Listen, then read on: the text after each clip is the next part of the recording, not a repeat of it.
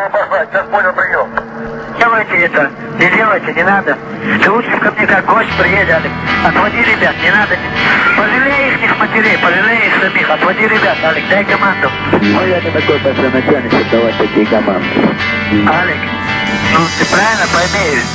Я, например, тебе просто от сердца, да, и чисто желаю, чтобы ты живой, конечно, остался, но уйди лучше.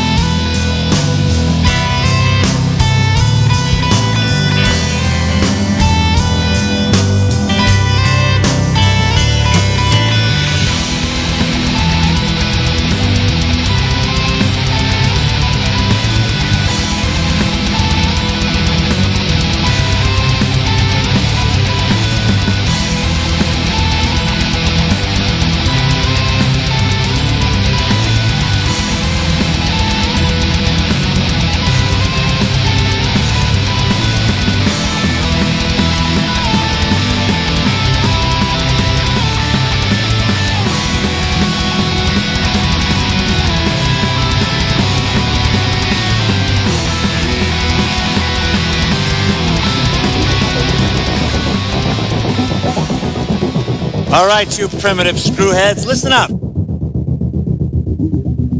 I got news for you, pal. You ain't leading but two things right now. Jack and shit. Jack left town. Well, hello, Mr. Fancy Pants.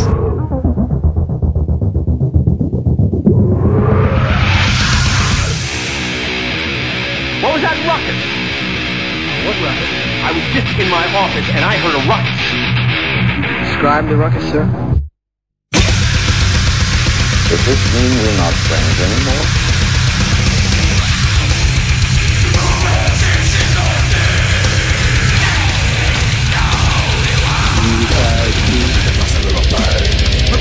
Not me.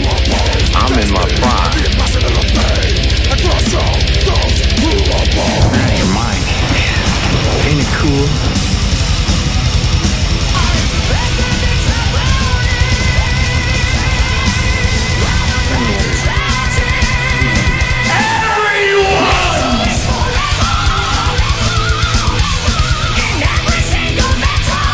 First you want to kill me, now you want to kiss me. Blow.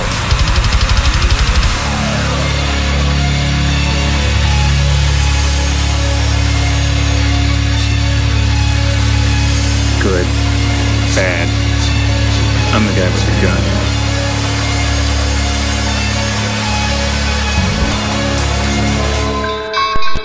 Alright, DJ Anubis. And DJ Neko. Back with you. Another episode of the Hordes of Chaos in the Middle of Tavern Radio podcast.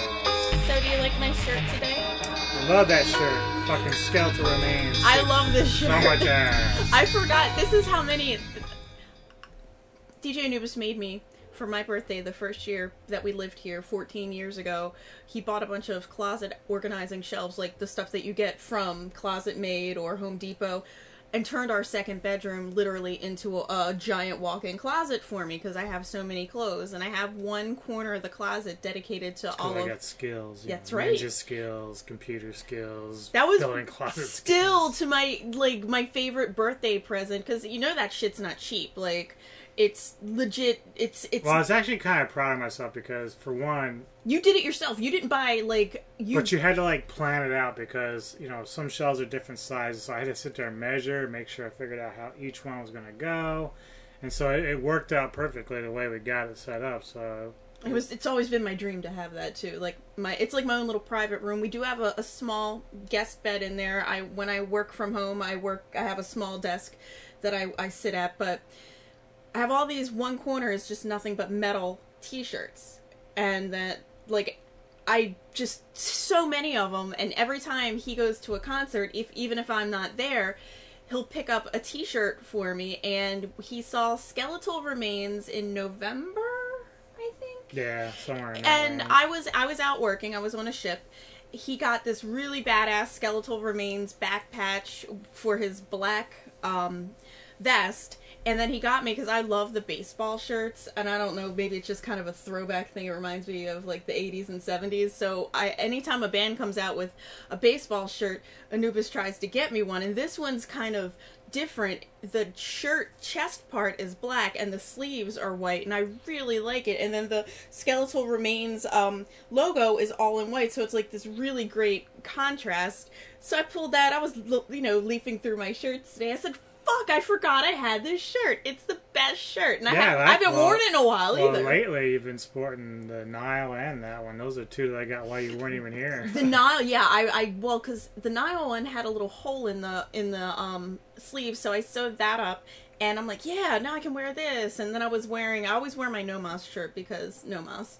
And, but this was just kind of pushed back. Remember, I ordered all those fancy hangers too. So it was kind of after I had reorganized, and so I'm just so happy to wear this shirt. I know it's a stupid little thing, but I haven't worn it in a while, and I'm like, fuck, I forgot I had this shirt. It's so cute on me. Anyway, I'm a girl. Yeah, well, and speaking of which, Skeletal Remains, they were supposed to play MDF this year, so with that in mind... Shit. Cancellations galore going all across the globe with music. Obviously, recently, Devin Townsend canceled on us. But that was supposed to be this Monday, and it was going to be at Ram's Head Live, and the state of Maryland they've kind of closed anything where you can have large gatherings, and even today everything has been closed. Like, schools have been closed, concert halls have been closed, gyms have been closed, spas have been closed. But then today they also announced shopping malls are going to be closed, and movie theaters. Now, I know a lot of movie theaters, the people who I know who work for them, they were saying they were limiting their guests. Like, they were not allowing the entire theater to be full at once. They were limiting. Chances are, if you're going to buy a ticket, they're going to spread you out so that people aren't on top of each other. So, but now they have to be closed, and this has been going on in Maryland for about 8 days, and our case numbers have increased. And since we're so close to Pennsylvania, Virginia, DC, even West Virginia, we have some people who I work with who live in West Virginia and commute to my office when they're in town. So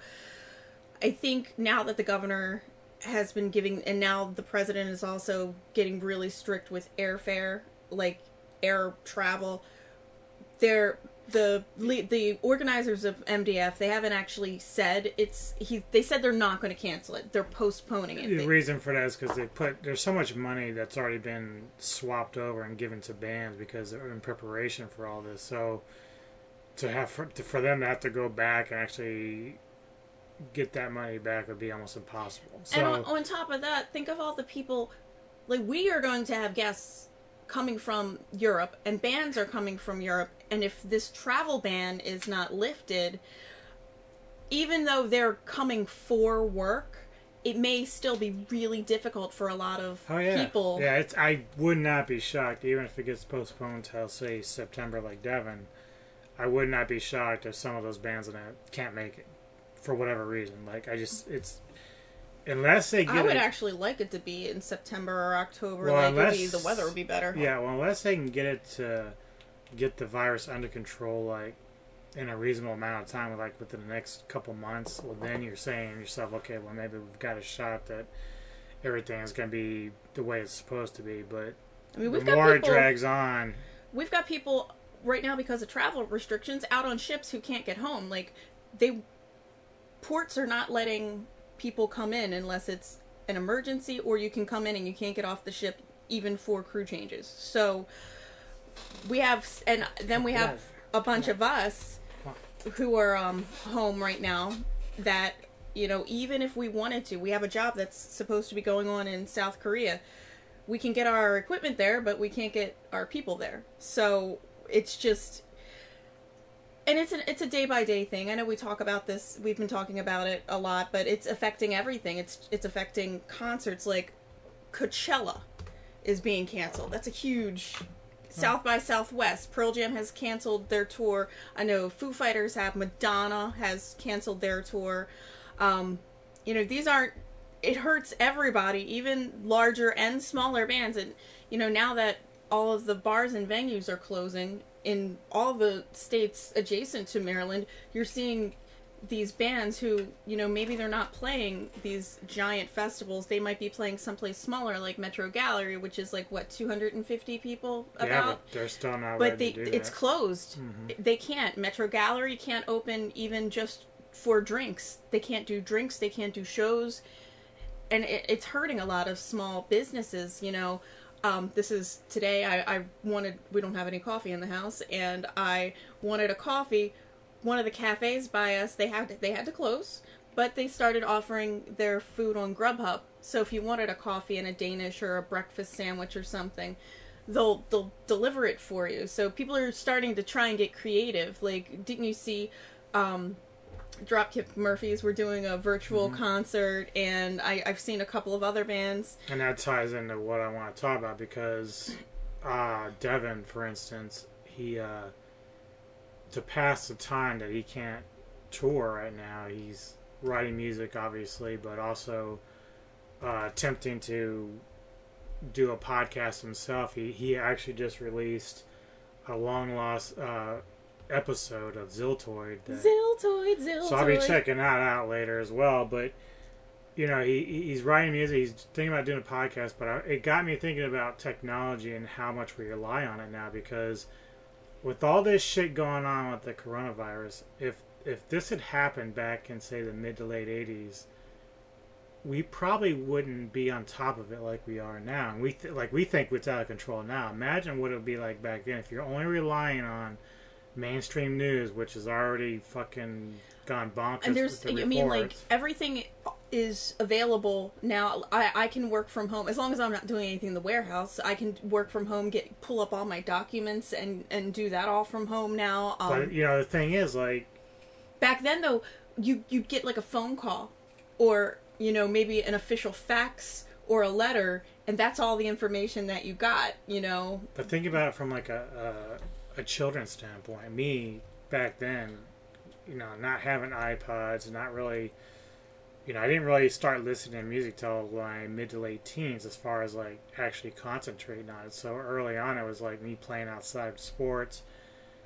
You know, with that, you couldn't be, like now you couldn't even play with your friends really because of the danger of the virus. So the fact that we have iPods, Game Boys, game systems. You got Facebook, you've got TikTok, you've got all a variety of movie channels to look at. Like, we back when I was younger, I had like 20 VHSs. That's about it. And then, like, we laugh about it. It's like the late 70s for me. I mean, I'd stay up till midnight watching TV with my like 5 channels, and then when the fucking national anthem came on, I'd start crying because I had no more TV. So, with that in mind, technology, we've become so reliant on it that, in some ways, if the entire planet shut down electronically, we'd be right back in the Stone Age. We'd be fucked. Like, just, you wouldn't be able to communicate with people. Before Facebook, I never thought people that I had grown up with, whether or not I'm still close to them or not, I never thought that I'd ever find them again. Yeah, be able to just, I have relatives and friends out of state that I don't hardly ever see, and then just to be able to see them say, oh, look, you're looking good, and having a nice little conversation, which you kind of still feel close to them. You can see their kids grow up, but that didn't happen back then. I might see my relatives who live out of state like once every other year, if that. You know, I have some relatives in Puerto Rico too now, you know, that I can see what's going on in their lives, and it's just, before Facebook and everything, it was like, oh yeah, my cousins are coming, and when was the last time we actually saw them? It's been years, but we still can keep up with their lives just by... And that's why I think it's funny that when I see people post about, oh, I hate being inside, it's so boring. I'm like, dude, just be lucky you have options at this point, because if you didn't... See, I laugh because social distancing, you are the king of social distancing. You would stay inside forever. I'm like the fucking Hobbit, bitch. You come out for special occasions. We went to the record store a couple of weeks ago. That was a special occasion just because I wanted to do something with you. I'm like, oh, it's a nice day. Let's get out of the house. But me, I always have like my standing weekly with my girlfriends. I have dance classes. I'm always on the go. You're like, I'll just sit in the basement. I'm good with that. So that's just like, for you, I think you appreciate all that you have technology-wise, because you it's funny because you hear kids now who feel so bored, and you're like, I could never get bored. I've got all the music, I've got all the videos. World of Warcraft. Yeah. I'm set, you know. And now it does kind of crack me up because, like, for me, again, I'm a little bit younger than you, but still, there wasn't this kind of, like, technology in my hand like my 9-year-old niece has with her phone and her tablet and stuff. Like me, when I was 9, I was playing Barbies and inventing games. I was the biggest... My girlfriend and I were really into Freddy Krueger, and like we would just invent games like, oh, Freddy Krueger's coming to attack us, and we turn off all the lights in the basement and run around and scream. I mean, it sounds kind of dumb, but you do what you gotta do. When Tremors came out, we invented this game where if you touched the ground, the tremors would get you. So we were the inventors of parkour, actually. So we were climbing all over the furniture and jumping from couch to couch. And my mom's like, what the hell are you doing? And we're like, you can't touch the ground. The tremors are going to get you. Yeah, so that's what you're going to be looking forward to if technology fails us. So be happy you even got it. All right. Lots of music to get to. A lot of great stuff. Got definitely a lot of thrashy heavy metal stuff, some black metal for you. Some debuts. I got a couple of movie docs I want to talk about. Mm-hmm. There's a movie review we want to talk about because we're really excited. Loved it. Loved it. And then we're gonna get to some what do you want to call it? Paranormal stuff a little bit later on with Ed. Because that ties into our movie because we just watched another movie. So but last night, of course, on Metal Mania, Crypt and Scully did a new episode. You'll be hearing one of the bands that they interviewed. I checked them out again, so got a track for you for them. But some other guys, 4-piece from Montreal, Quebec, named Mascarin, I believe, or Mascarin. I think it's Mascarin. But we're noticing I don't want to say an influx, but we're seeing like a lot of metal bands now are coming from. Is Canada the new metal capital? No. There's a lot of bands out there. They're just, depends. Maybe they're just more vocal now. I don't know, but or again, back to technology. Yeah. Maybe we have access to all this information now. But we're this seeing is a them. depressive black metal band, so we're gonna open up the first block with them. But I also got some new spectral lore and I don't even know how to pronounce that. Fanisi? Well, FJO is Fio. Right. Fiocines? Okay. Maybe. That's pretty close. Where are they from? They gotta be somewhere Nordic. I don't know. We'll figure it out, but it's awesome. We just know it's awesome. This is called Gathering Believers Among Sheep by Mascarin. Enjoy.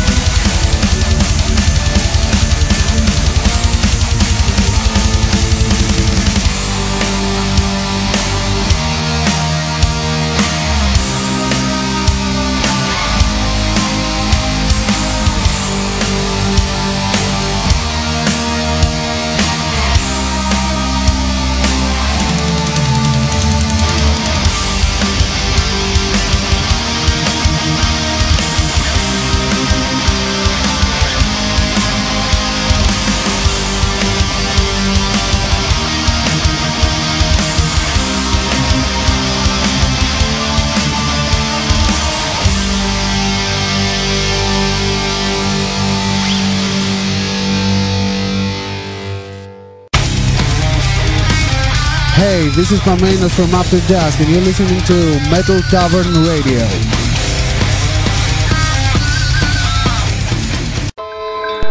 Alright, DJ Anubis. And DJ Neko. Back with you on the Metal Tavern Radio podcast. Alright, so I want to talk a little bit about a movie we saw recently. But we have to kind of give a backstory to it because for those that follow movies and stuff like that, if you're familiar with M. Night Shyamalan's track history, I guess, with movies. His claim to fame started with basically The Sixth Sense, and I admit, like, when people tell me to this day they kind of figured that movie out midway through, I'm like, how? Like, the way that Shyamalan... My mom said the same thing. She's like, I figured it out. I was like, really? I didn't. Like, the way that he had done it, and, when, you know, obviously when you see the flashbacks, which gives everything away at the end, I'm like... Spoiler alert if you haven't seen it yet. Right, well, but, you know, I'm sitting there going, like, the things that happened with Bruce Willis in that film, like, they all seemed like normal things that would happen at any given moment when he was doing the things he was doing. So obviously when you find out what happened, you're like, oh, wow, that's incredible. So that sort of gave Shyamalan his claim to fame and his... I got tricked into watching it the first time with my mom, because I was like, I don't want to watch it. I don't want to see dead people. I'm not really into that. It kind of scares me a little bit. And, yeah, ghost stories are a little scary for me. Like, the gory stuff, love it, but stuff about ghosts give me the little heebie-jeebies. Anyway, my mom was watching it, and I walked in the house, and I was like, oh, look, Bruce Willis, this looks like a good movie, and then it's on TV. I'm watching it, and I'm like, this is that movie! I'm not watching it! And she's like, oh, no, you're halfway through it now. Stick it out. Yeah, stick it out. See what happens. And I think she had already seen it because, I mean, I was a teenager at the time and it was on, I guess, HBO or whatever. But, you know, this kind of falls back with this. We're talking about Glass, the movie that just came out. Bruce Willis has been in a couple of Shyamalan films. And it's pretty... Well, that's the thing I was going to touch on is that, you know, you had Sixth Sense, then you had Signs and The Village. All three of those are like some of my favorite movies because of the very fact that he's able to play these... The Village really got me. The reverse psychology on you. Like, you're thinking it's one thing and it just turns into something else. Like, obviously it's all the same stuff, but you're kind of like, wow, I didn't even consider that. That's very cool because you're thinking in two-dimensional thinking. He brings in the 3D-dimensional thinking about it, and it's just like your mind's blown.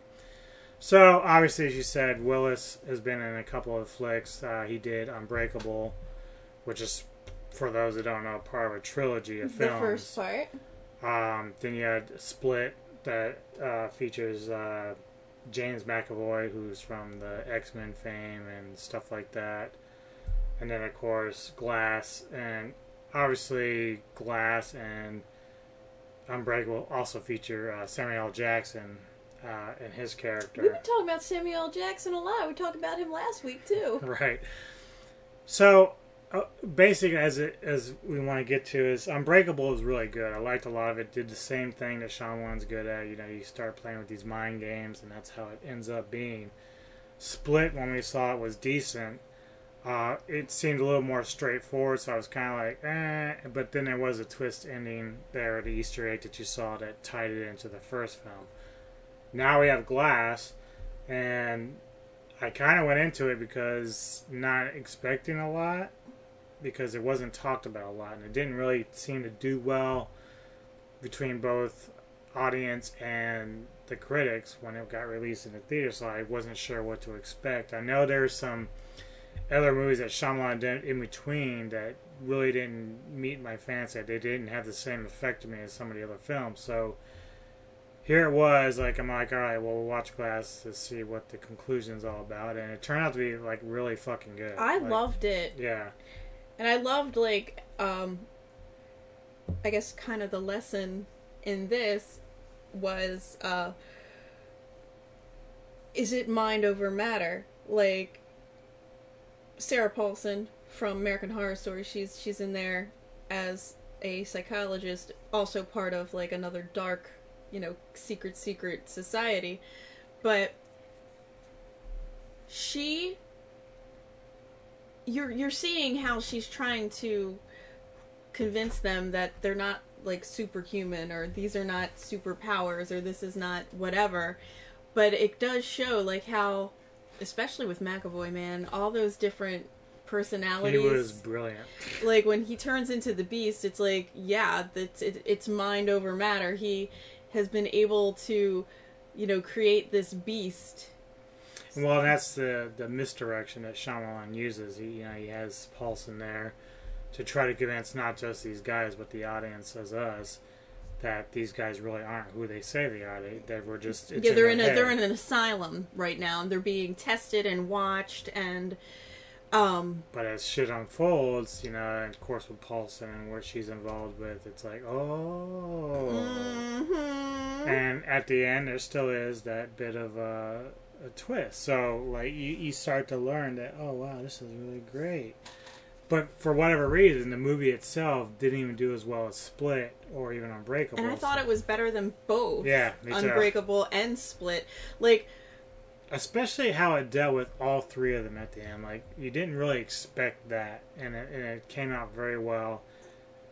And I was just really pleased about doing it. At first, I thought, like, oh, well, this is going to kind of suck at the end. But then, of course, when you find out who Paulson is and then you find out what Glass did. It's like, almost Mr. Glass is a freaking super genius, because he created Willis's character, and he created McAvoy's character indirectly, and why is and he used his own brand of misdirection. He had Paulson and company thinking one thing, and he was doing something else. So, and then see, I don't know if it's been out for a year, so I don't know if we want to give out too much, because it's on demand right now, or is it on Amazon or something? Actually, what happened was, I believe it was a free weekend for HBO and Cinemax. So it's on TV right now. So if you haven't seen it, check it out. I think you should. It's not campy. It's not stupid. It's very in your head. It's got a great story.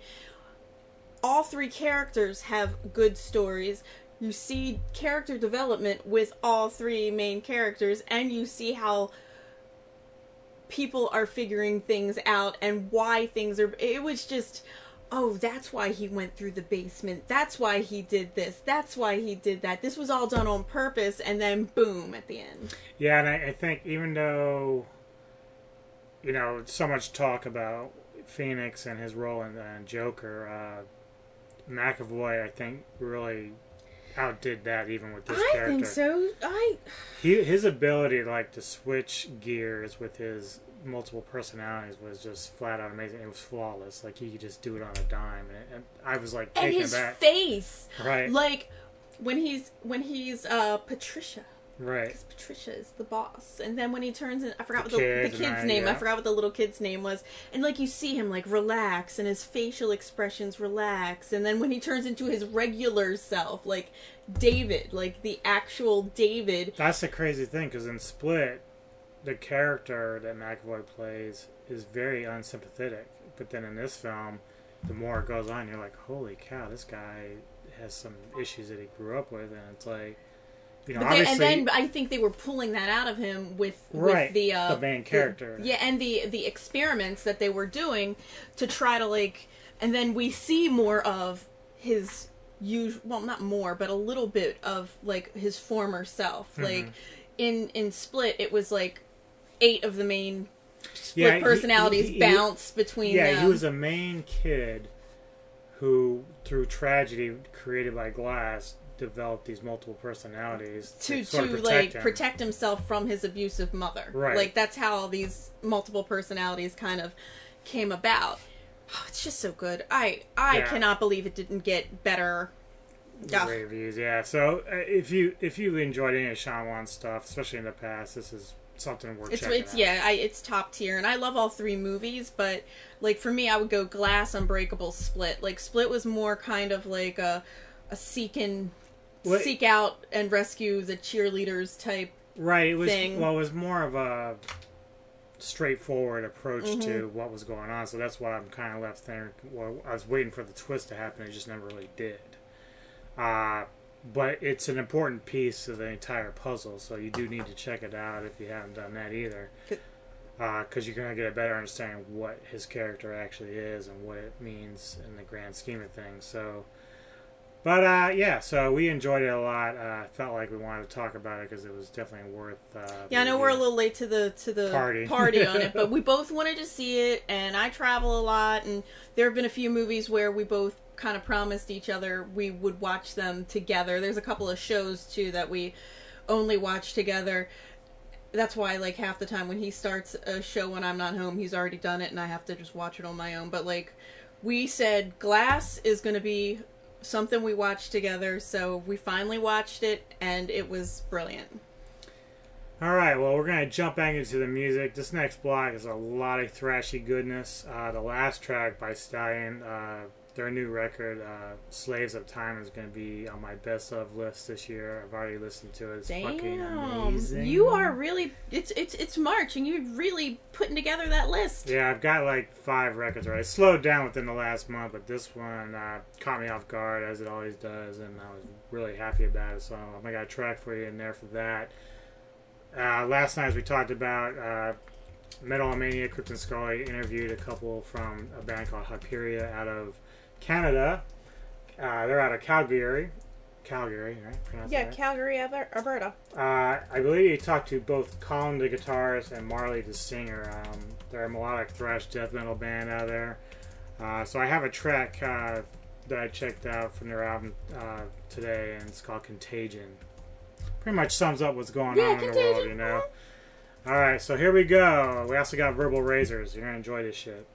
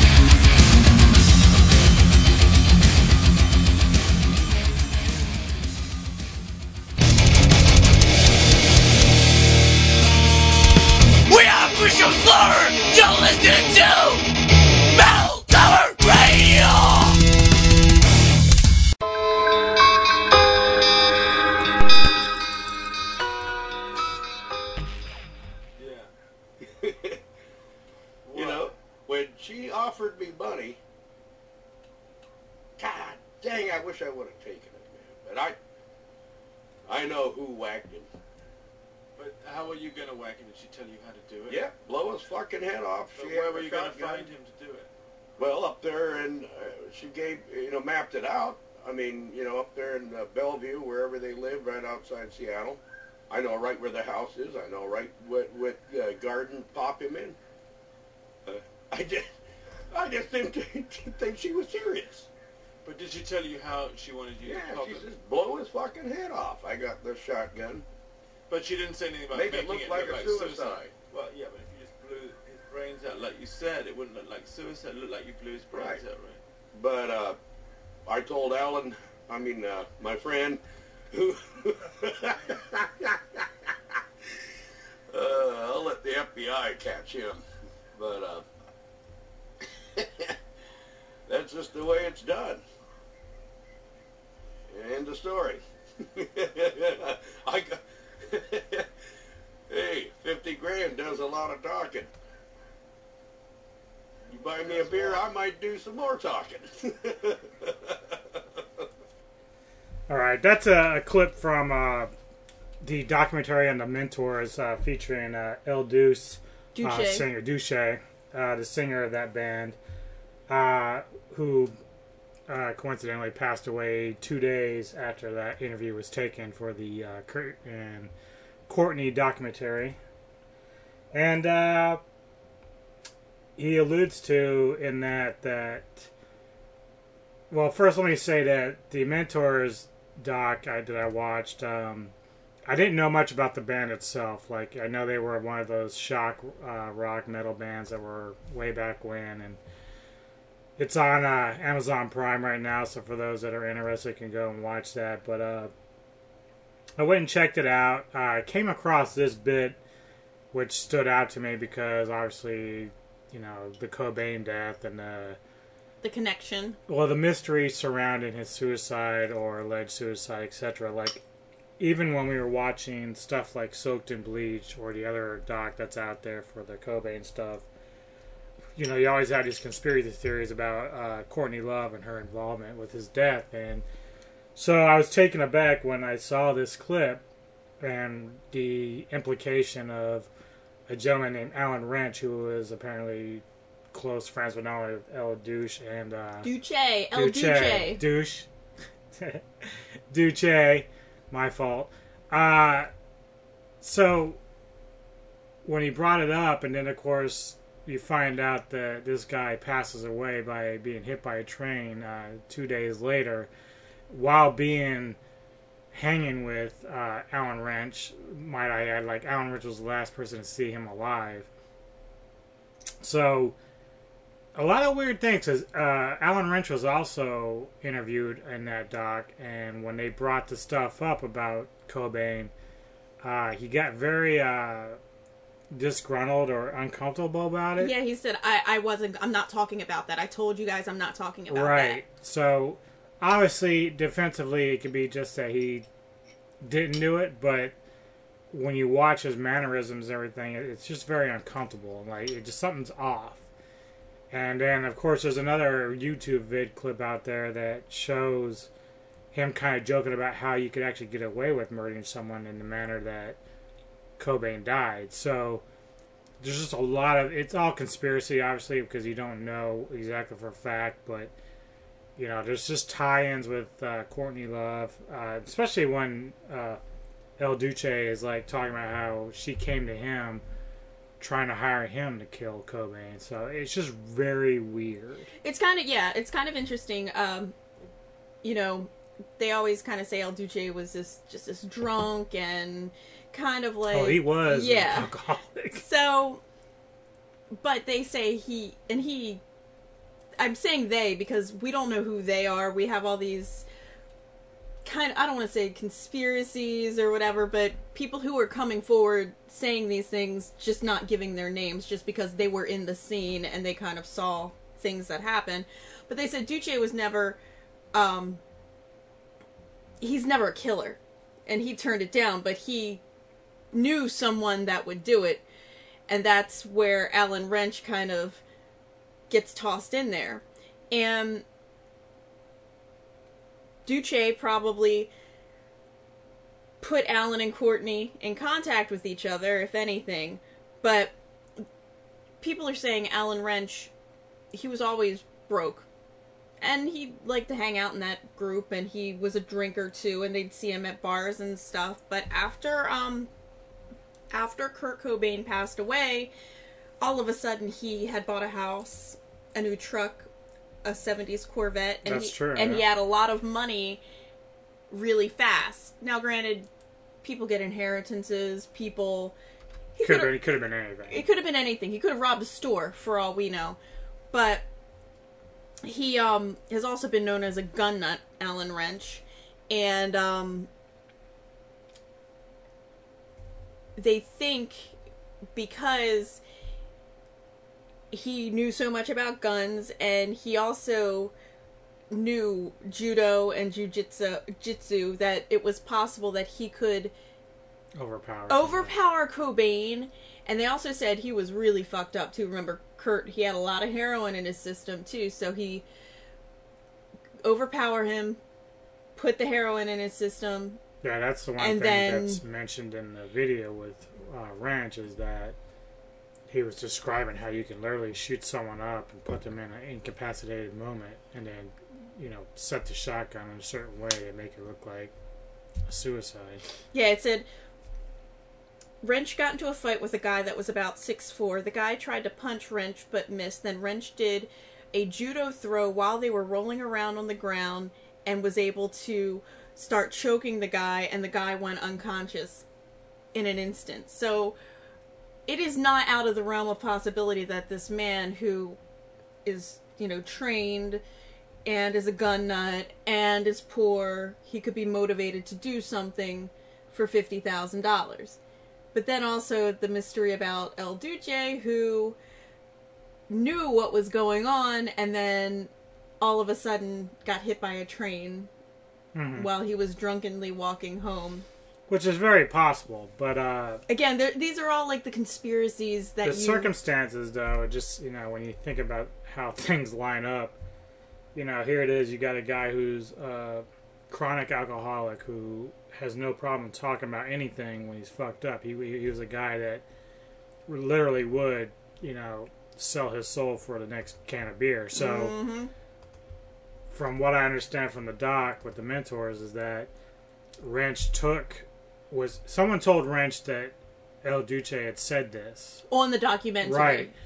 So Wrench confronted him, and then I guess they were just, you know, Duce was just kind of like, well, dude, I'm just talking out my ass. No one's gonna believe it, or some shit like that. So Wrench then takes El Duce to the liquor store to drop him off and says, look, I can't go in with you, but I'm just gonna drop you off.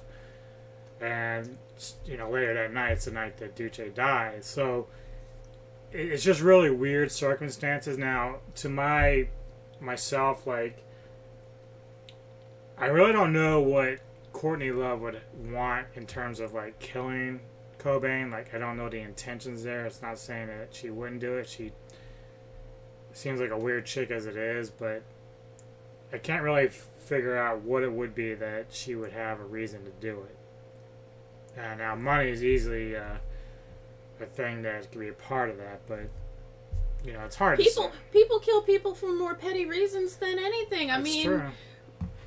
Jealousy, adultery. You didn't put the... I guess the part that shakes me is I can't figure her to be smart enough to get away with it. Like, it just doesn't really... I don't know, because we know she is a drunk and a drug addict, too. And we'll get on this more when we talk about our L7 documentary, but when we're watching all that old footage of Courtney and Kirk, it's like you see like this family and they're happy, and I kind of joked with Anubis while we were watching the documentary, you know, this is something girls do. Like, guys don't care about getting, and this is back before people had video on their cell phone, you know, you had to buy a video camera and record it, and that's like what girls do. I have old stuff from when I was a teenager on my video camera that, God, I'd love to watch that right now, actually. But you see, you know, their lives, but then you see, remember, Courtney was one of the first people to talk about Weinstein, and people just kind of brushed her off because she was a drug addict. I think she's just a drug addict who got really loopy, but I do think she's smart. You know, just watching those home videos and how she easily was able to manipulate Kurt to do things. It's true. Yeah, it's but true. we see her in public for so long just because she's always drunk and strung out, and you think she's an idiot, but I don't think she is. I think she's just always on drugs. True.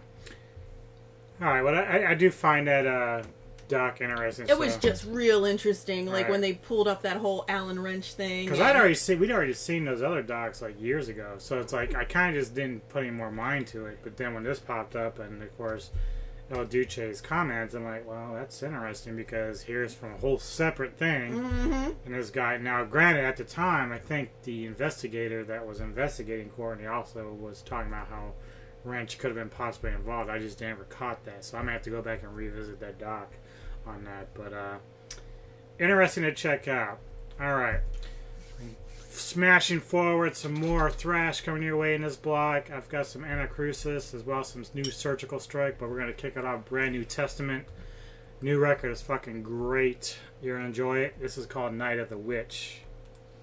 I think you've been talking about that.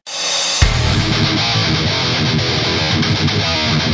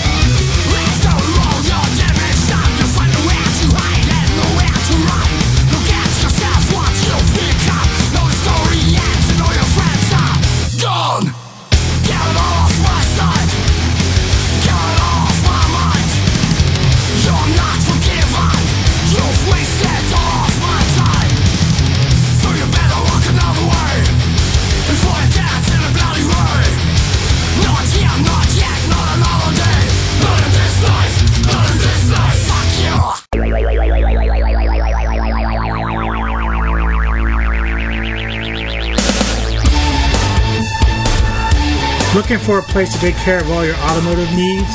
Then get in touch with Stylefirst Auto Service in Millersville, Maryland. Stylefirst takes care of all auto repairs, auto service, and great quality parts as well. Stylefirst is located at 8328 Veterans Highway, Suite E in Millersville. Be sure to call and check out all their service specials related to your automotive needs. Stylefirst is professional, friendly, and is highly qualified mechanics who do excellent work with prices that are fair and much better than what you will find at other automotive places. So call 410-729-0121. That's 410-729-0121. And tell them the newsman and his trusty sidekick Neko sent ya.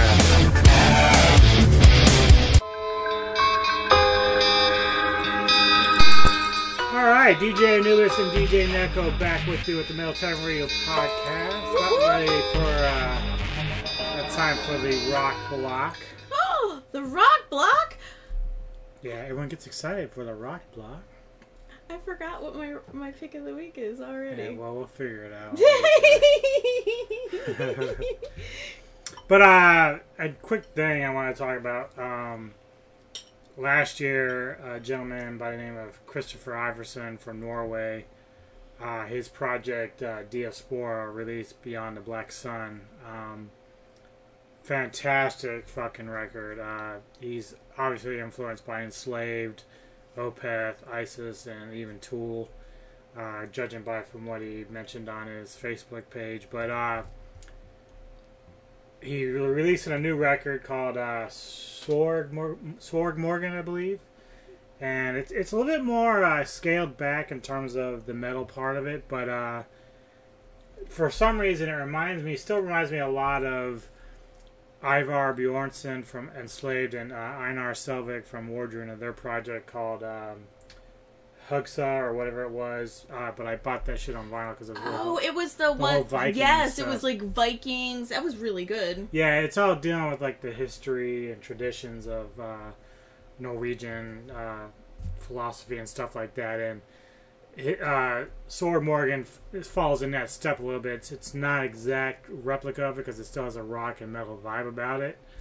But it's a really, really good record. Now, I've talked with Chris on Facebook. We're going to try to, at some point, hook up with him to do an interview at some point via Skype or something like that. Right now, with everything being so crazy, though, I'm not sure exactly when we're going to get to that because we still want to get some other bands in here for interviews as well. So there's a lot of shit going on, but we're going to keep delving out the podcast and music out to you. And I definitely wanted to point out Chris's new record that's coming out from Diaspora. It's going to kick off our rock block, actually, because it kind of merges between both realms. So it's really, really good. I hope you enjoy it. We also got some Mastodon in here. Aunt Cynthia's Cabin, Yuri Gagarin, and then, of course, Neko's Pick of the Week, as well as the Heavy Mind. So we're going to get that shit started. Diaspora, this is called Jack Falk. Check it out. And then once we're done with the podcast, let us know what y'all think of it.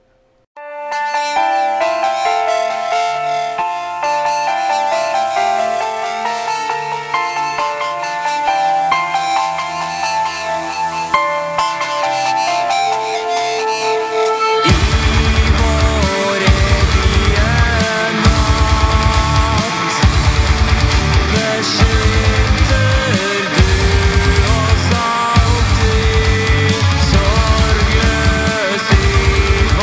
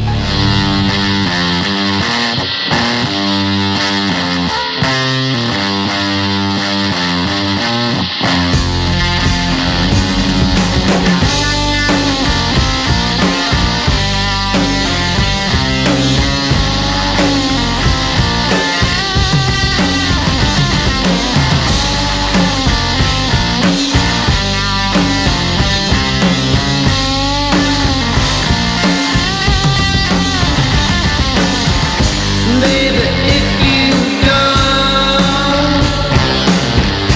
don't you see that you fuck me over? Baby, if you can, can't you see that I'm keeping over?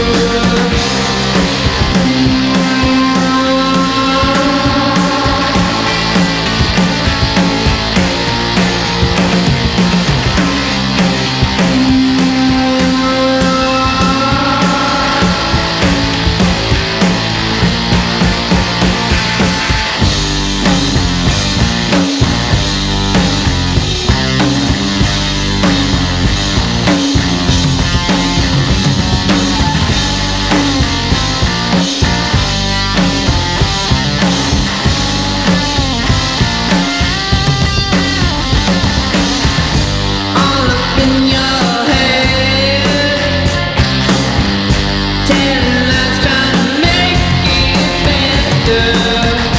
Leave me in my bed, soaking in my blood, feel warmer.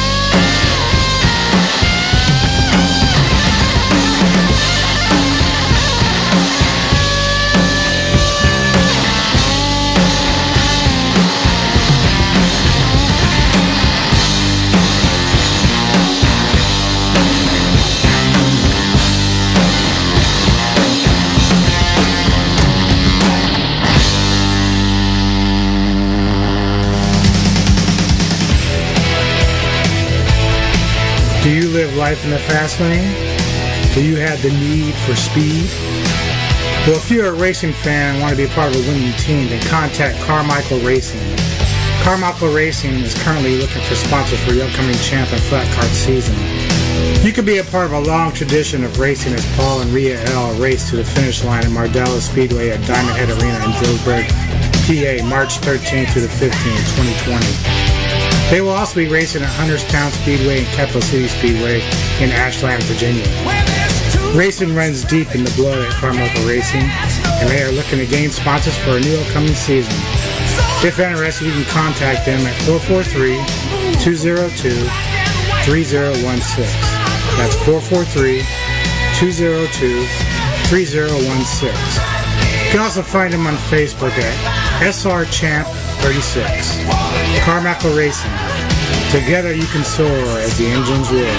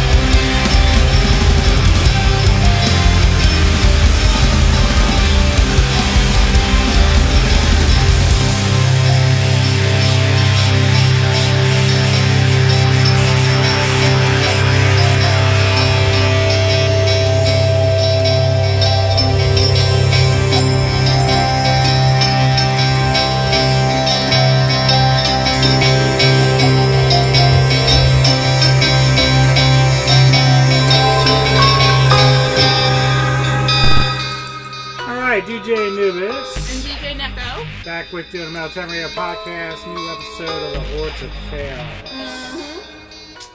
So now we're to Neko's Pick of the Week, and why don't you let everyone know what that is? So, this week, I'm feeling very 70s. I'm always feeling 70s or 90s, you know, like from the 70s to 70s, 80s, and 90s are like my favorite eras, and you know, I love how each era seems really distinct too. Like the 70s had a vibe, the 80s had a vibe, the 90s had a vibe, and you could see them slowly like bleed over into each other.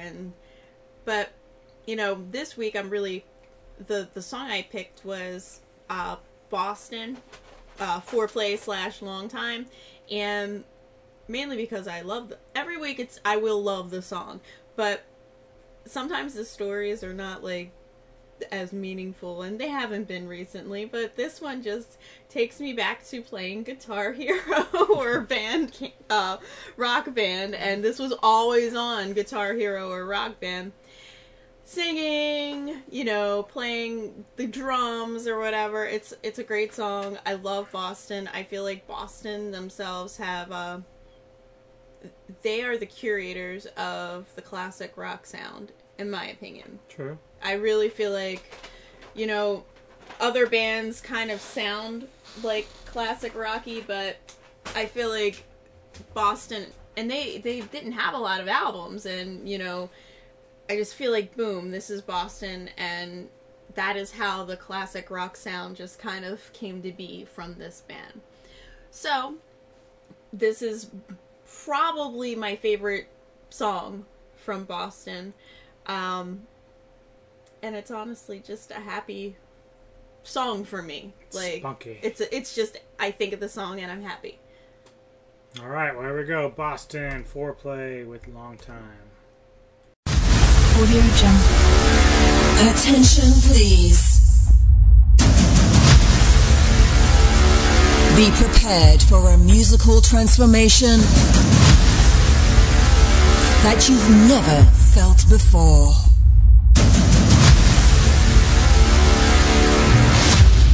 In a moment, we will bring you on a journey like there's no tomorrow. And we will break new ground.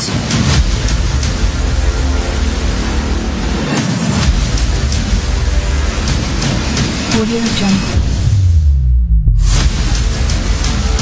Hailing from the land below the wind.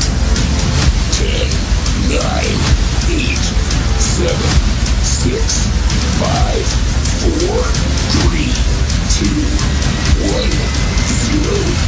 Ladies and gentlemen, Audio Jungle. Let's welcome DJ Neko's Pick of the Week.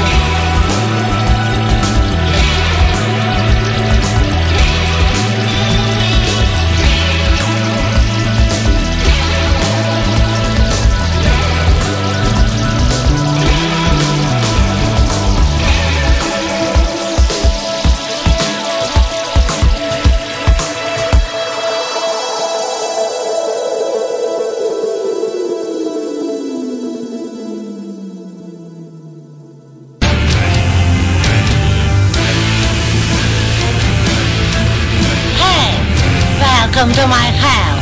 I'm Angelica, driver of Satire Band. And you listen now to Metal Tavern Radio.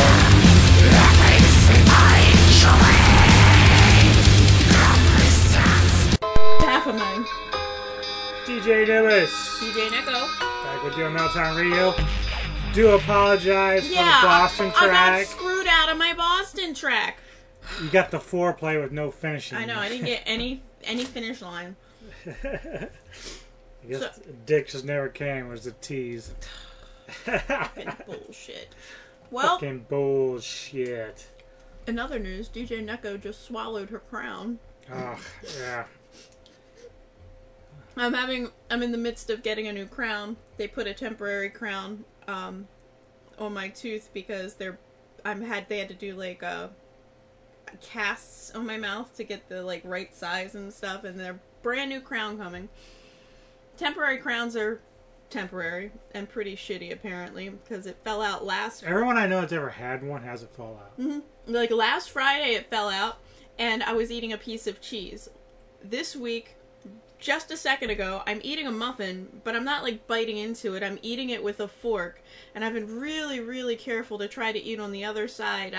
My jaw is hurting on the other side from chewing so much.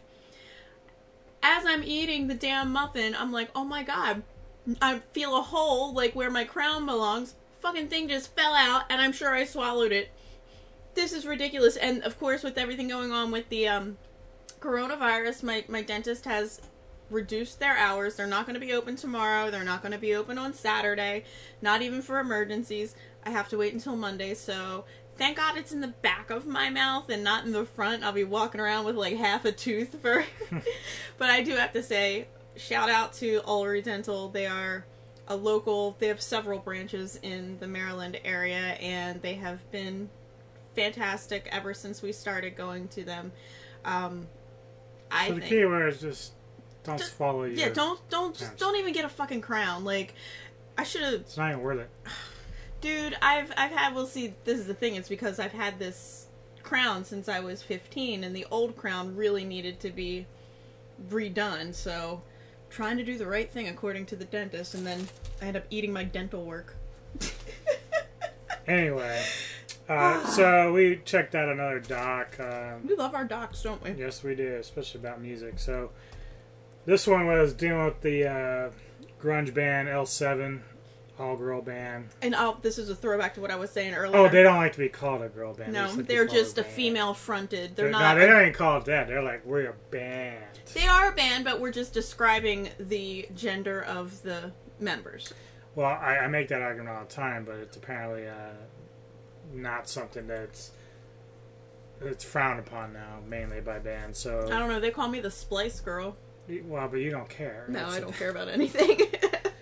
But anyway, it's a pretty good doc. It follows their career from when they were really, really underground, like way underground, and then to when they started becoming popular in the early mid-90s, and then it went back to being shit. So basically. They are very feministic, and one of the things that was interesting about it was late 80s they were actually playing in LA. That's where they were originated from, and some of the gigs they were playing with, they were actually playing with at the time with bands like Motley Crue and Poison and all that. So not even like exactly their style. Right, and so one of the things I was pointing out was that because they're all women, their reception from the fan base is much different than, say, like Vixen, because Vixen was playing a similar style of Poison, all them, and of course they were all prettied up, whereas L7, they've got the more grungy, heavier look, and their music's more aggressive, so it wasn't received well, and I guess, like, from the male fan base, it was pretty sexist, towards them or whatever, so... Well, think about the LA scene, like you were saying... Poison, that Motley Crue, all of that, like, it was makeup even for the guys. Like, everybody was doing their hair, doing their makeup, wearing really tight clothes, being like all... That was that style. And you have L7 who, they're like pre-grunge and don't even know that they're pre-grunge. Well, they all had, like, Yeah, for those bands, they all had their own, like, they were kind of like born out of punk and stuff like that. So eventually the band packed up, went to Seattle, and that's obviously where they found their home with other bands like Soundgarden, Nirvana, and stuff like that. They actually became pretty good friends with Courtney Love and Kurt Cobain, which we talked about earlier. Always goes back to Nirvana. Always back to Nirvana. And apparently, like with L7, some of their shows, their roadies would often dress up in drag and stuff. And oh yeah, and they were a wild bunch, right? Like half naked. The one girl just pulled her pants down. Well, yeah, she did. The singer, she did that. I think it was on a video or a live show or something. It was in Britain. But apparently, like they had one gig where they played a rock festival, and I guess the sound wasn't really good, but things weren't going that great for them, and they were playing there with Nirvana and all them. It was so bad that the fans out in the field were like tossing mud at them. So in response, the singer, like so much like she likes to do, is pulled out a used tampon and chucked it back at him, and it became like a claim to fame for him and helped the band gain this reputation of being pretty wild on stage and everything. So what turned out as being a bad gig turned out being a blessing as far as PR is concerned. So that worked out really well for him. It's also, I'm going to kind of throw this back with the Courtney and Kurt documentary. A lot of that footage was home footage that you saw. They had so much on the road home footage of them just messing around. I think that's what you were getting at, where girls they're girls. They document everything. They want. I mean, nowadays, just look at girls like now, Snapchat, Instagram, whatever. But like me, I too, when I was younger, I had a video camera and I would just videotape us dicking around. Like that's what they were doing, and then they have all this awesome years of footage that they were able to put into that documentary, and it's what we girls do. Like, it probably wasn't intentional, like, oh man, we're gonna make a doc about this. It was probably like, we just want to have this as our memories, because that's just what we do. I have boxes and boxes of pictures where DJ Anubis has, like, a photo album that spans from his birth up until graduation. Right. Like, it's,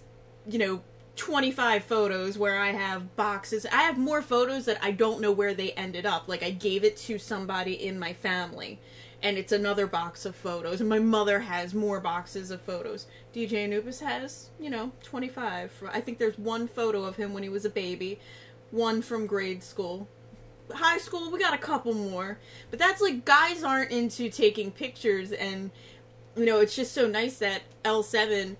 They had some of the stuff was so funny. Like, the backstage with their roadies, they're putting, like, stickers on their nipples and X, like, with the tape on their... Just... Role reversal, basically. Yes, it's just hysterical. And they don't care. Like, they were totally into it. They wanted to be, quote-unquote, like, humiliated by these girls. One of the things that's talked about is, like, between the band and the roadies, is that they're a real close-knit family. And, towards the end of it, like, especially with the doc, when drugs became so prevalent with them and the roadies, is that they lost a member of the road crew who was very close to them. And then, of course, with Cobain dying, it seemed to, like, hit them all at a point where they're like, man, we have to knock this shit off. We have to get more serious about this. But by then, like, when that happens, with most artists, you have the hard time of following up success with more success. That's always tough to do. And as a band, they weren't able to capitalize on that because, members leaving. I know Jennifer Finch, cut loose at one point because she didn't really like the direction the band was going. Isn't she the one who she's like, I don't even know how to play the bass, but I wanted to be in the band, and she was like the youngest one? I don't remember. I remember that part. But I think she was definitely one of the wilder ones in terms of her stage presence, and that was something that the rest of the band really loved. But yeah, it's like they just eventually they couldn't follow up the success they had early on, like Bricks Are Heavy or what's the Stink album? I think it was Hungry for Stink. Mm-hmm. They couldn't follow those up very well, so then they ended up disbanding for a while. Now I know a couple years ago they reunited with all the original members, or at least the main members from their success, and they toured a couple times. But you know, it's a good doc. It follows, you know, and these girls were pretty wild. They, you know, and they actually were very headstrong. Like, ironically, "Pretend We're Dead" is like my favorite song from them. I think that's everybody's favorite L7. But you know, like, the video, I didn't really pay much attention to it, but it wasn't really the direction that the singer wanted to go in initially, because she was more of a political, lyrically, that's, you know, she wanted to go in a more political direction with it, but whoever was there doing the video chose not to do that. And that's what they were saying. Thought it might have been too polarizing. Well, now that they're part of a label, this particular label is directing them on which way to go. Mm-hmm. Oh, what about the light falling and hitting, oh, yeah. shit! Or yeah. the camera. Camera dropped on her head and cut her open, yeah. I think, yeah, it cut her ear. Mm-hmm. Like, almost severed her whole ear off. She had to go and get plastic surgery to, like, fix the ear and sew it back on. Yeah, she said she never fully recovered from it. Because she had a concussion, too. Yeah. Yeah, so there's some crazy shit in there. It's worth watching. And it's filmed. Like, they have... Because, again, they were always rolling their home movies in the background, which I love. I like... It feels very intimate. It feels like you're part of their backstage crew almost, because they're having a good time, and then they'll like the girls now, they'll intercept, I don't know, intercede with some little, you know, oh, this is when we did this and this is when we did that, and it was really nice and well done. You know, if you don't know anything about L7, you're gonna have a lot of respect for them to see how they reinvented themselves. That's the biggest thing you probably take from it, is that they kind of chose their own destiny and their own fate. They didn't wait around. They didn't merge. You know, they could have easily stayed in LA and just wallowed in the glam rock stuff, but they chose to go where they knew their music would be understood. They stayed true to themselves, and then decided, we're gonna go up to Seattle, where we know we have other people, friends up there, who are saying the scene's a lot different. Yeah. All right. Well, this next block I got for you, a couple classics from Reed and Second to Sun, but brand new stuff from Dead Crown. It's called Aurora Eterna. We'll be back.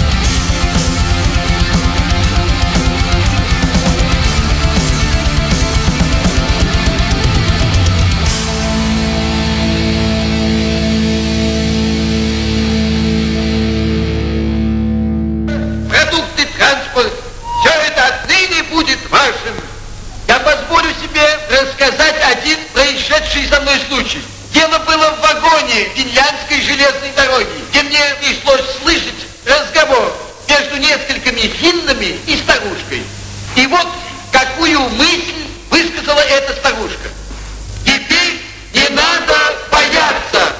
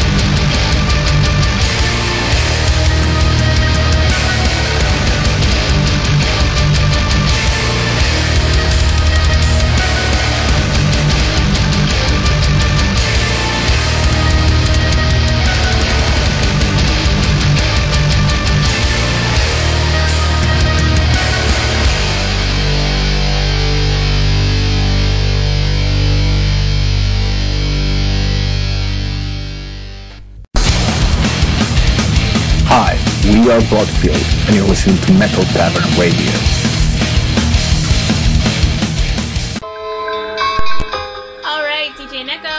DJ Nilis, back with the Metal Tavern Radio Podcast. New episode of Hordes of Chaos. Podcast version. So, another movie we caught was, I think it's like the third or fourth film in the Annabelle. Yeah, Annabelle Comes Home. See, dolls actually do kind of creep me out, and it's not so much like just regular dolls, it's usually the ventriloquist dummies, but that Annabelle doll kind of looks like a ventriloquist dummy. It has like the mouth... So,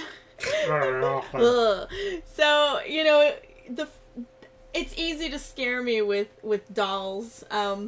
Even the first Child's Play was kind of scary for me. Then they kind of got campy, so it wasn't as scary. But I even had this doll. I don't know. I'm 39, so I don't know if any of you ladies out there remember the Cricket doll. And it had a tape player in its thing. Probably weighed 25 pounds. I mean, it was huge. You bought tapes and storybooks, and you would put it in the back of Cricket, and you press play, and her mouth would talk, and her eyes would move, and she'd sing, and... Well, I wasn't afraid of Cricket. My dad was terrified of her. He would throw a blanket over every time he walked past her. Guys. Yeah, get away. So, we enjoy these hauntings, and we enjoy, like, in the whole Annabelle series... We love the paranormal stuff. Yes, obviously, but the thing about the Annabelle series is how they had that room with all the haunted objects, and then Annabelle is in glass, and absolutely do not open this, blah, blah, blah. So, yeah, a lot of this centers around a pair of husband and wife, Ed and Lorraine Warren, who are actually real people, and the Annabelle doll itself is actually based off a real case involving Ed and Lorraine Warren. And if you don't know, both of them are also ones who investigated the Annabelle Horror House as well. So they're known throughout the 70s, 80s, and I think 60s, where they were investigating all these hauntings, and both here in the States and in the UK. And so one of the things that gets talked about in more recent years is whether or not they were actually legit or just trying to pull everyone's leg and make a buck. I know that I think Ed had written a book about what their experiences were and was making money and touring for the book. And, you know, Lorraine was supposedly a medium, as Ed was like a demonologist. So they did actually have a room, I guess they considered, which is where they kept all these haunted artifacts. And Annabelle yeah, it was their one of occult museum that they kept in the back of their house. Yeah. So, you know, whether or not, I mean, I think when you look at across the board, like different paranormal shows like Ghost Hunters or just Ghost Hunters in general, they will tell you that certain objects can be lightning rods for paranormal activity. Like, that is a fact based on just numerous accounts. And they also say that spirits are drawn to, like, running water, certain, like, quartz, different types of crystals, limestone. Yeah. They say a lot of paranormal activity can be, you know, kind of based around that, like running water, etc. But I think a few years ago we watched a doc about one of the kids from Annabelle Horror, not the movie, but the actual kid that lived in a house.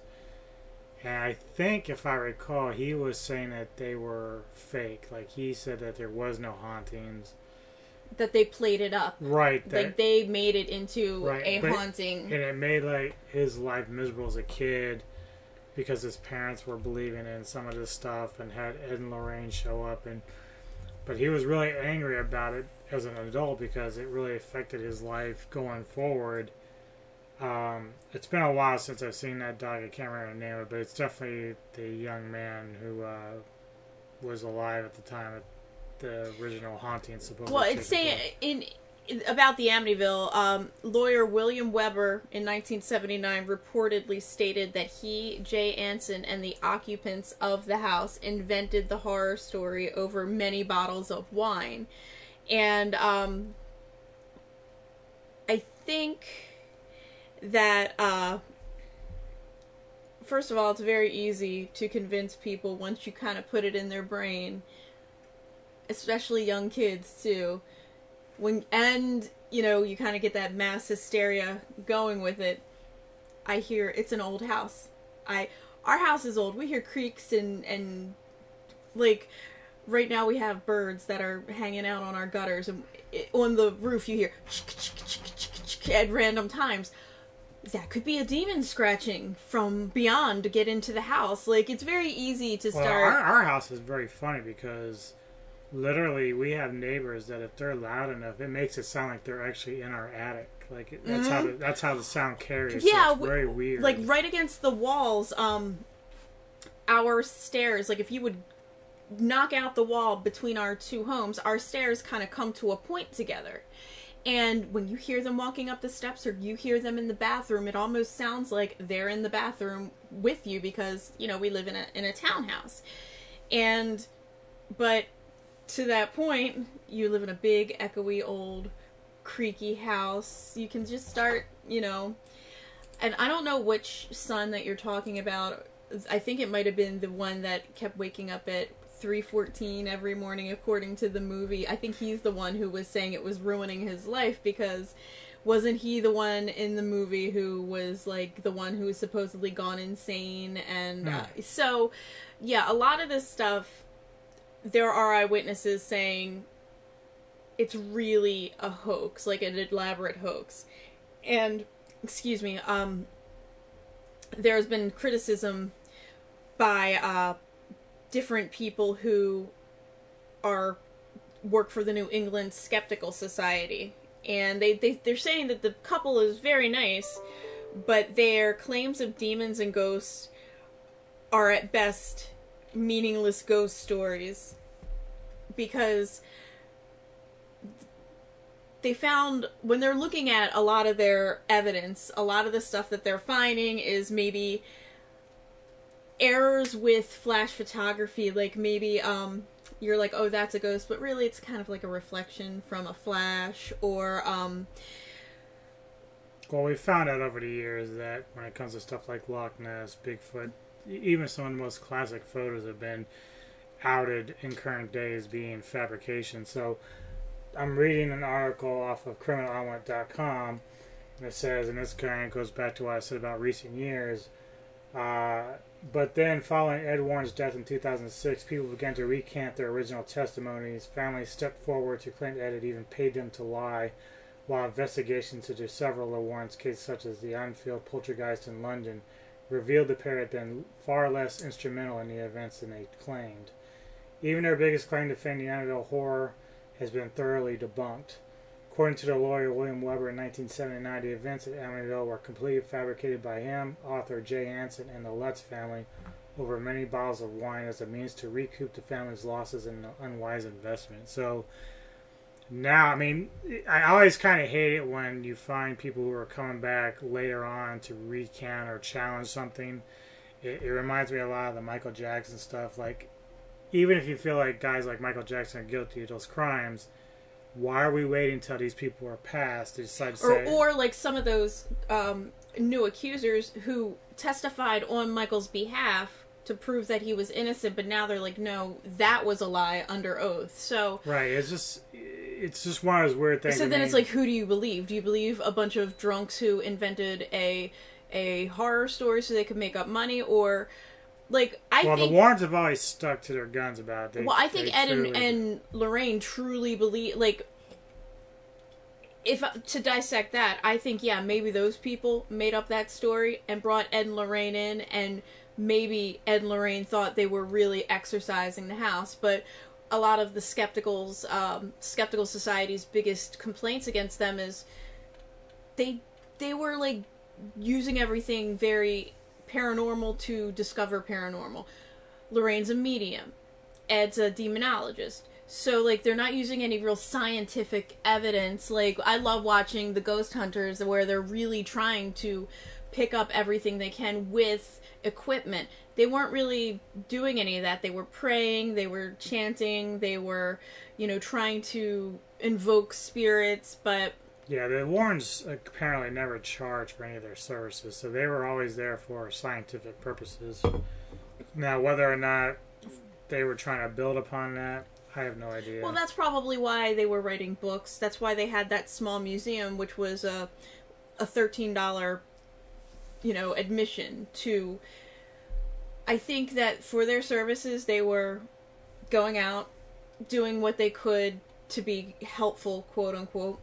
But the way that they did support themselves is writing the books and the interesting life that they led that made, people would want to buy the books. The movies, they probably got some kind of rights of the movies that came out about their hauntings, and so it's just really interesting because you're seeing two sides. Like, even the skeptical society is saying they don't think that the Warrens are intentionally causing any harm to anyone.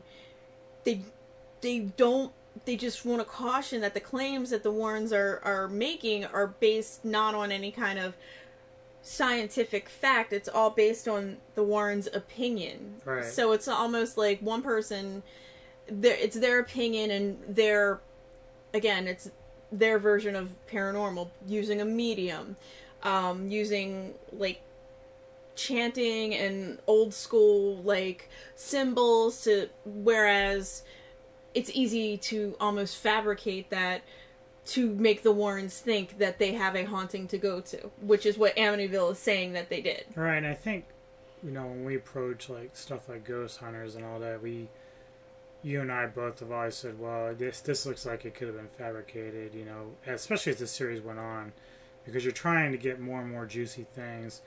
But there were other times that, you would see things that they had filmed, and you really can't just write them. You can't really explain them.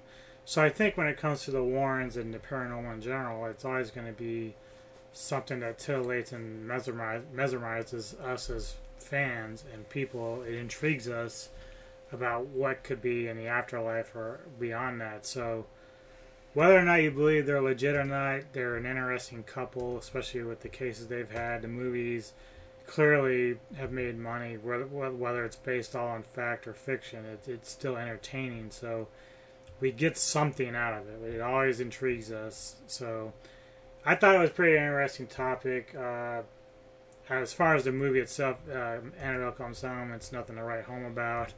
I think if you're really going to stick to anything, The Conjuring was really kind of like the cream of the crop, the very first flick they had. So, oh, that was the clapping game. Yeah. Oh, yeah. Yeah. So, but like most things, it's always going to spawn sequels and shit like that. So that's where we're at now with Annabelle, because it's one of the more creepier items that they had in their little room there. So obviously it was easy to play upon that, because as Neko said, when it comes to like dummies and mannequins, it's one of those things that strikes fear in people. So. Oh yeah, strikes fear in me. What was that one we watched that was with Anthony Hopkins? Magic. Yeah. That you have Dead Silence, came out a few years ago. Tourist Trap from the 70s or early 80s. So there's some movies out there that utilize. Tourist Trap, yeah. So there's some crazy shit out there that sends shivers up your spine. But paranormal is very interesting. I know that Neko and I talk about trying to visit haunted places around Maryland when we can. Haven't got around to do it yet, but there's some ideas. I truly want to believe. Like, I kind of believe, but stuff still scares me because I'm human. I don't have that mind over matter power. But neither do I. Literally, you could take me out to some of these places that I drive there out in Western Maryland. Yeah. And you go there at night, and like it's so dark, it's so there's hardly any light. spooky. I mean, I used to deliver luggage at night for people from the airlines, and I'd go to farms, and like literally you hear noises in their barns, and I'm like, dude, I need to get the fuck out of here. It's like Leatherface is in there getting ready to string you up. So it's some crazy. It's fun, but it intrigues you a bit. So, all right, back to some music. This next block, I've got a couple of tracks from actually VR Finland hasn't sent me shit in a while, so this is gonna be kind of cool. I got a track from Sacred Dimension from them. Sacred Dimension. Grand Sounds also sent some new stuff from Hordes Nation. I believe they were doing a show with Nomos not too long ago. It was supposed to. I know a lot of things got canceled, so don't know if that actually went through, if they already did it or not. But kicking off this block, Sacred Dimension, Stream of Moments.